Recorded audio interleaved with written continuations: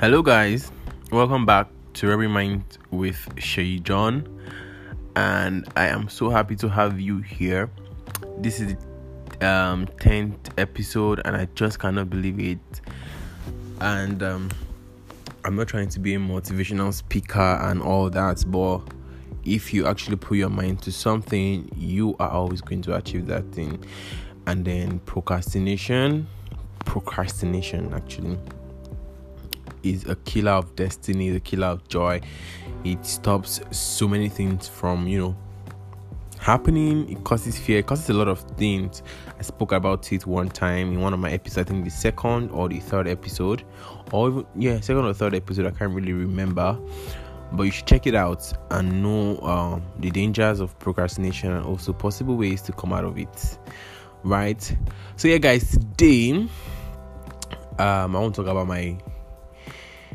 about the Nigerian independence, 60th Nigerian independence. We celebrated it yesterday for my non-Nigerian listeners. Yesterday, October 1st, was 1st of October is Nigerian Independence Day, and we are 60 years celebrating 60 years of independence.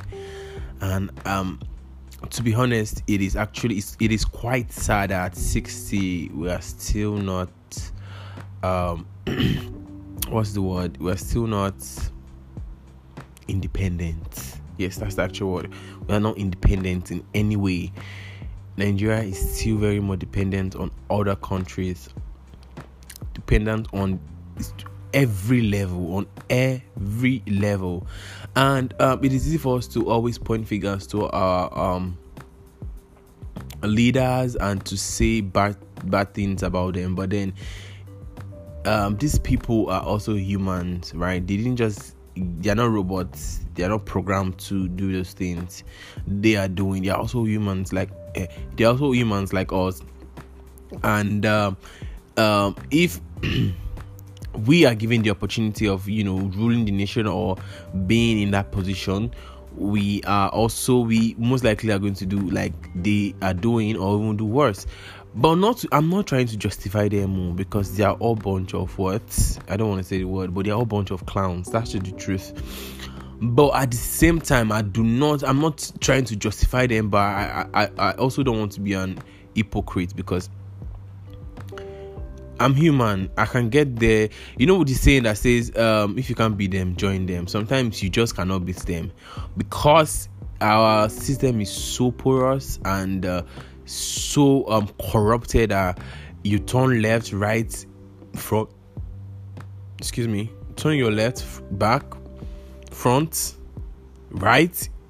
Everywhere you go to is corruption. Everybody's just trying to feed off of the countries, whatever. Everybody's minding their pockets. That's what everybody's after. They're after their own pockets and their families, which is greed. We all know that. But then, if you were there, would you have done anything differently?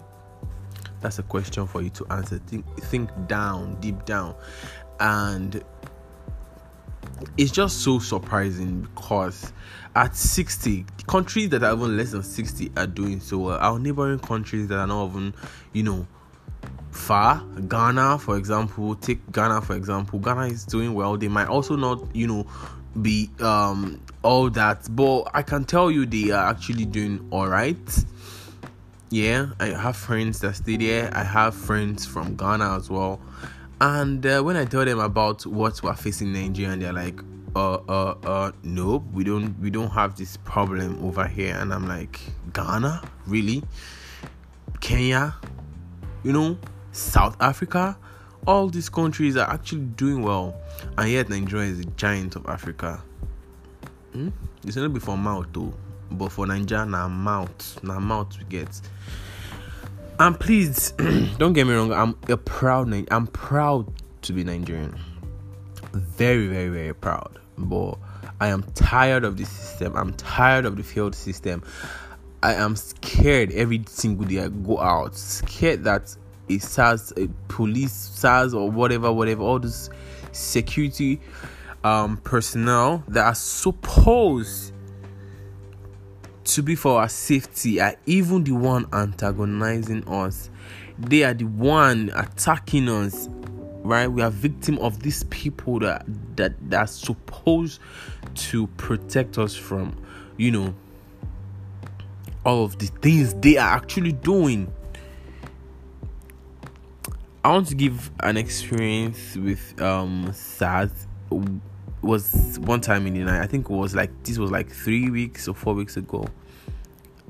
Myself and my friend were in the car, and it was late in the night. We were going home, and they pulled us over. They went. It was this street. It was like in a very quiet street, and just few cars going and coming. And then we were stopped, and we asked to come down. We're like, for what exactly? He said he wants to search for what exactly? And then he went on and on. Are you a graduate? If you're a graduate, you should understand what I'm doing. This is my work, blah blah blah. I'm like, I understand you are doing your job, but I want to just know what exactly you're searching for, because I don't get it. He was like, and robbers came and they robbed somebody. Yeah, we're like, where, sir? Please, where? He just went off. He was just shouting, And then my friend had to tell me, like, look, should you just calm yourself? You don't ask these people questions. Asking them questions only just trigger them. They are hungry to pull the trigger, and this is quite late. They will just pull this trigger, and that's the end. For what? And after that, they're just going to run, and that's the end.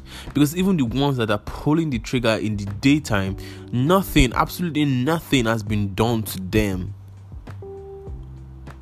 And I was like, wow, it's true, that's true. So you can imagine, Nigeria is not a country worth dying for.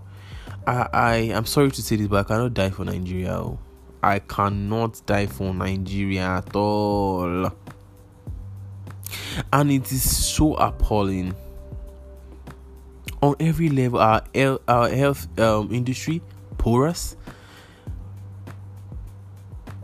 Educational industry, porous. Name it. Every level, every industry in Nigeria is porous and corrupted, and that's just the reason why a lot of things are not going as as they're supposed to. And at 60, inflation coming in and going. At 60, the prices of things are going up. As inflation in the country. In the middle of a pandemic, we're still in the middle, we're still trying to fight this whole global shutdown and pandemic, and yet the prices of things are, increasing on a daily basis by our federal government. That are supposed to look out for their citizens.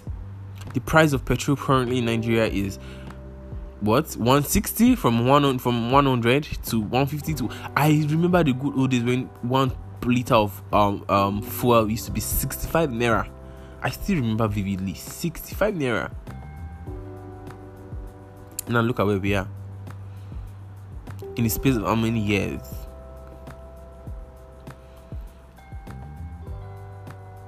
They will talk about the killings in Kaduna, southern Kaduna.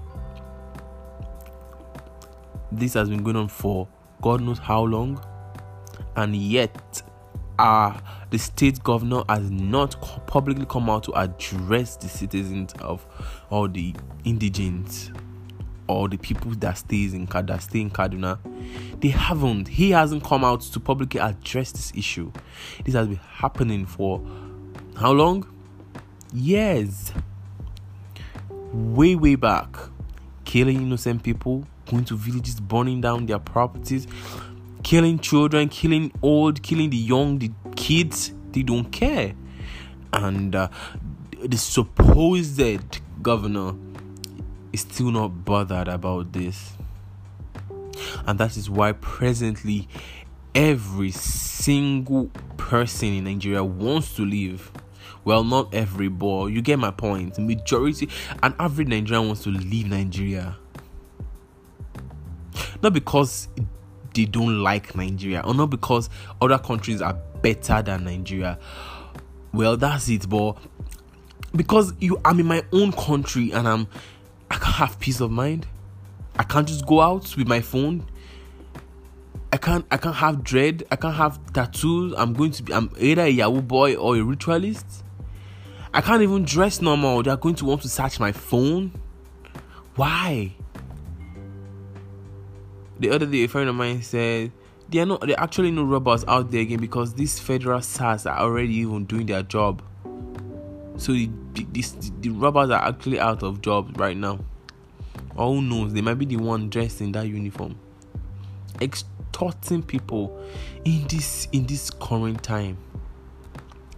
The other day, someone was telling me about how police arrested this particular guy or SARS, I don't know, whichever the case may be, and he was refused. To call any of his family members.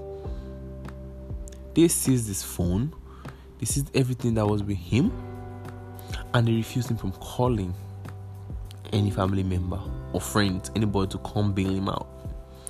And then his family that were scared started putting posters out there and for a missing person for weeks, until I don't know how that story connected. They just ended up finding out that he was at the police station all that while. For what? No reason. Even if there was a reason, why will you hinder him from talking to his loved ones? Why will you hinder him from asking for help? The whole system in Nigeria is porous and corrupted, and that is what is hindering our growth. And then when he came out, he said something about how he is not like the only one with something like that or a story like that. A lot of people in the prison are also victim of this illegal arrest and illegal lockup and all that. At 60, we are still battling this. At 60, Nigerian universities are still going on strike for unpaid salaries. At 60, the price of a dollar to naira is almost 500. At 60, Nigeria cannot boast of one particular thing, the one product naturally they export. At 60, we do not have anything to our name or in our name. At 60, our president cannot speak a proper English. It's a shame, Nigeria. I love you, Nigeria, but you are aging like a fool. They say a fool at 40 is a fool forever. Nigeria, honestly, that's just the case of what Nigeria is. A fool at 40. And Nigeria will not be better if we do not begin to take the steps that are needed for us to grow and thrive in Nigeria. Like they say, the change begins with us.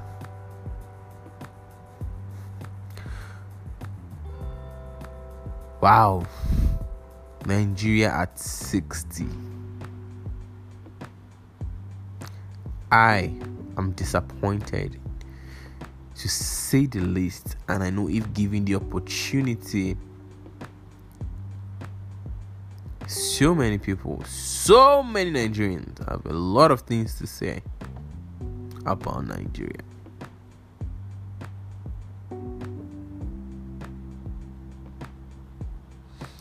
But it is well. We won't give up. We'll keep praying, right? But then I saw somewhere saying Nigerians will like prayer more than action and all that. Well, I sort of believe that. If not prayer in Nigeria for don't better day. But it's not about prayer alone. When you pray, you also take action. But it is well. Thank you all for listening to Nigeria at 60. If you have anything you want to say to Nigeria as a Nigerian, and even not, please send your message across. You can send it via Instagram on @Sheyi_John, Twitter man like Sheyi, and on Facebook as Sheyi John. I'll be waiting. Thank you all for listening to this beautiful episode. Do not give up on Nigeria. Bye for now.